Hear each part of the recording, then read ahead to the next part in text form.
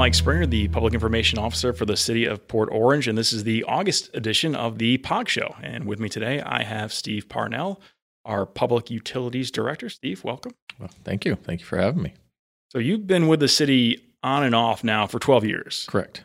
Tell me a little bit about public utilities, because a lot of people may not be familiar with what they do. What does utilities do on like a day-to-day basis? Okay. So public utilities, we provide the residents of Port Orange their water to their home. We then collect the water via the collection system, send it back to the wastewater plant where we treat it, and we turn it around and send it back to the residents in the form of reclaimed water. So we offer those services, water, sewer, and reclaim. Utilities also has some other things we manage that people may not realize. We also manage the mitigation bank for the city and the tortoise relocation bank out west. So that's something that falls under public utilities in the forestry division. So for people who aren't familiar, what is the mitigation bank? How does that work? So the city owns a bunch of property out west, about 10,000 acres, and a good portion of that is a mitigation site permitted through St. John's, and I believe Army Corps has some part of that too. So if you're a developer and say we need another storage unit, and they go to develop the property, if there's any impacts to the environment, they can therefore buy from our mitigation bank. St. John's tells them on their permit how many credits are required, what type of credits, and if that falls within our bank, they have the choice to buy from the city. And that offsets the mitigation, the damage they're going to cost to it's normally a wetland. And then with the gopher tortoises, same thing. If you're developing a site, if you have 2 or 3 gopher tortoises on site, you can relocate them out west for a fee also. And that's done through FWC. Has that been kind of a bigger trend lately? Have a lot of the developers been buying those mitigation credits, or does that kind of depend on the development and what's going on at the time? It depends on the market. When development's raging, we do see a lot more. Our fees are set through a resolution, so they are set. We can't flux them up and down with the market. So we have been selling some, but there are other banks that are selling for cheaper. So there's actually a market where we would compete with other cities potentially for those. I think agencies, maybe? Other private firms, private banks. I believe we are one of the only public banks in the state. Really? Wow. So if you look at all the other banks, they're private banks. Farmington is a big one.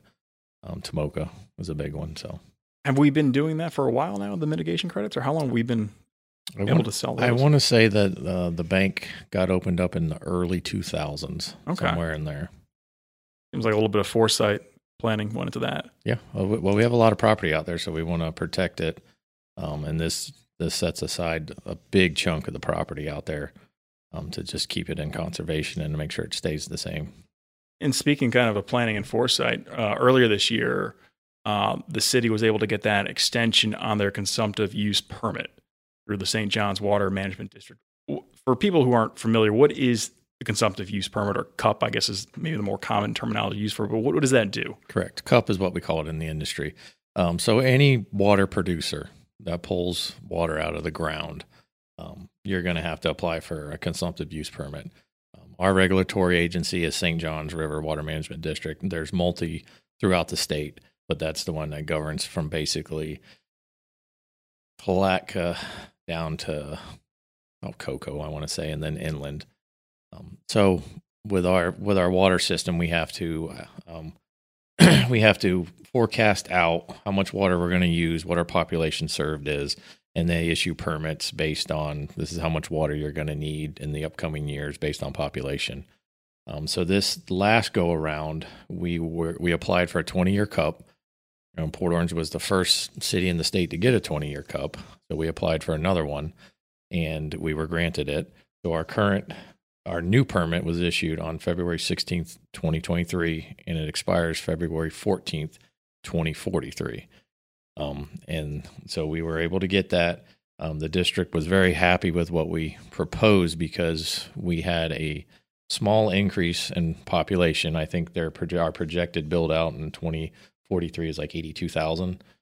But we actually decreased our allocation. We asked for less water just because our conservation and our reuse program is so good with the city of Port Orange. We reclaim or reuse 94% of the water that comes out of the ground. So if we pull 100 gallons out, 94 are going back in the form of reclaimed water, which is it's outstanding. That's a very, very good number. So has that lowered the rate of water that we need to pull from the ground on average?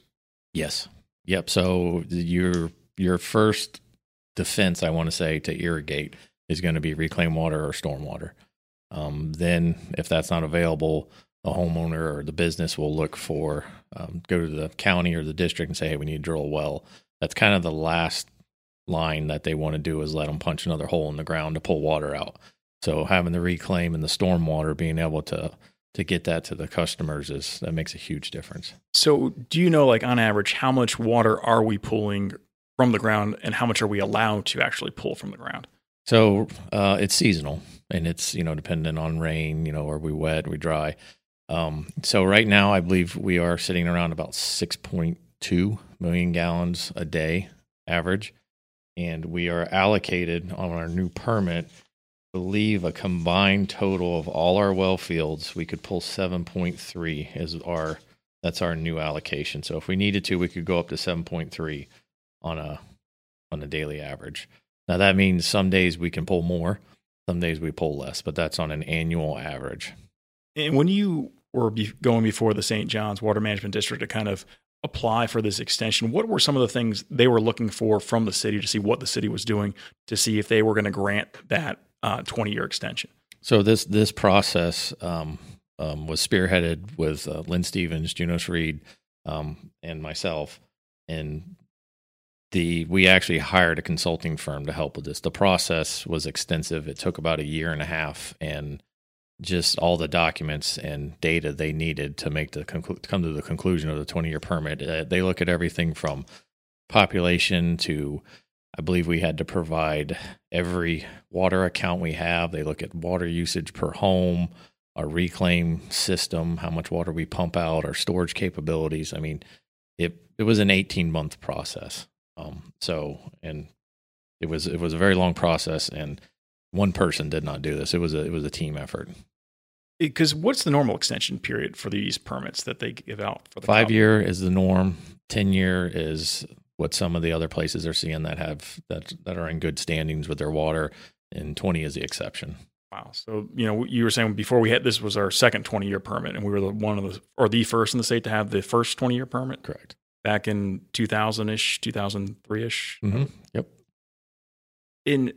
We don't just service Port Orange residents for the water, correct? There's other municipalities we provide water to as well. How do you gauge their usage, and how does that factor in kind of what we do to conserve water and how much water we can pull from those banks? So they're built in as far as they're a user. So Ponce Inlet, for example, they are considered one customer, but they are a large customer. So we sell them water. We have a master meter at their point of connection to their town, and they are basically considered one customer. And then that usage was considered when the district started to look at everything. Town of Ponce Inlet uses this much water. Daytona Beach Shores, same thing, uses this much water. So they're what we would call a consecutive system. They buy water from the city of Port Orange and then turn around and sell it to their residents. And then over the next 20 years, as we reach toward full build out here in the city, what are you and your staff doing to make sure that we are using what we're allowed to use with that permit? And what are you doing to kind of make sure that we're not going over it over the next 20 years? What are some of the strategies and things you're implementing to make sure we are staying within that limit?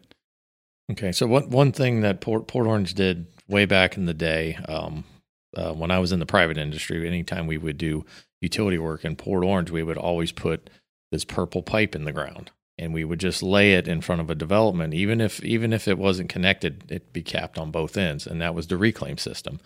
And Port Orange slowly built out their reclaim system, even though they weren't ready to put it in operation yet. And that's why Port Orange has the largest reclaim network in all of Volusia County. So that's one thing going forward, that utilities and engineering and community development, if you're going to build something and reclaim's available, you're going to take reclaim to irrigate the lawns. Therefore, you don't have an effect on the groundwater. You're going to be using reclaim. A lot of new developments are using stormwater, so they're pulling stormwater out of a big pond or a lake to irrigate, which could be augmented with reclaim to keep the level high, and then they would have their wells as like a last line of defense. With all that new development, is there any concern that we could run out of water in the next 20 years or so? No, we are currently just over 50% of our allotted capacity as far as our well field area and stuff. We have 40 wells total in our system, and we are well below. So when they look at the cup, they look at your percentage on how close you are to 100% of your cup, and we are just over 50%. A lot of surrounding cities are at 100, 105, 95. I mean, finding water is a big deal across the state of Florida. If you didn't plan early, you're struggling right now to find water. And it seems with us being close to that full build out point, and that allotment that we have, that we probably will not reach that max anytime soon. No. Steve, is there anything else you want people to know about the water system here when it comes to water usage, or things they should not do or should do when it comes to the sewer system, flushing things down the drains or anything like that? Is there anything else you would want people to know? Yeah. So I'll touch on the water first. So the big thing with the water is if you have any questions, go to our website, click on the paid utility page. We walk through all the watering restrictions. We even put the county's restrictions on there. So you live in Port Orange, you may still be on a well. And we have their restrictions on there. It'll tell you when you can water, when you shouldn't water. Overwatering your yard is not a good thing. Everybody wants to keep it green, but sometimes the grass does need to get stressed a little, makes the roots dive a little more, makes it more resilient. So just check those watering restrictions. Make sure you're watering within the time you're supposed to be. On the sewer side, one thing I'd like to add is flushable wipes. They really cause havoc at our treatment plant. Just because something's flushable doesn't mean it needs to be flushable. So when they get in the system, they just stick to any grease or goo in the system. And then when they get to the plant, they cause this just rag ball that wraps around anything it touches. Our mechanics and our operators are cleaning pumps multiple times a day now. It just, even with updated screening equipment we have, just the amount of rags that come in the facility is unbelievable. So I would encourage people, flushable wipes, please, place them in the trash can and try to keep them out of our system. If people notice an issue with their sewer, the drainage, should they call the city first, plumber? What should they do if things aren't working the way they should with those pipes? So if you notice your toilets are flushing slow or you're backing up, call us first. We'll come out. It's no charge to you. And most of the time, the problem might be on our side. Sometimes it's on your side, but at least we can point you in the right direction. What we hate to see is a resident calls a plumber out. They come investigate and say it's on the city side. You still get a bill for $100-something bucks. Whereas if we come out, we can help identify and steer you in the right direction. A lot of the time, we are able to take care of the problem and get you back flowing, so we don't have any spills. Appreciate it. Thank you, Steve, and congratulations to you and your staff on that accomplishment. 20 years. I mean, doing that twice in the last 20 plus years, that's a huge thing. So congratulations on that and the hard work that you and your staff has done over there. So thank you. Thank you very much. We appreciate you. All right. Well, that will do it for this episode of the POG Show. I'm your host, Mike Springer, and that is Mick Neals over there on the production and the music. So Mick, take us out.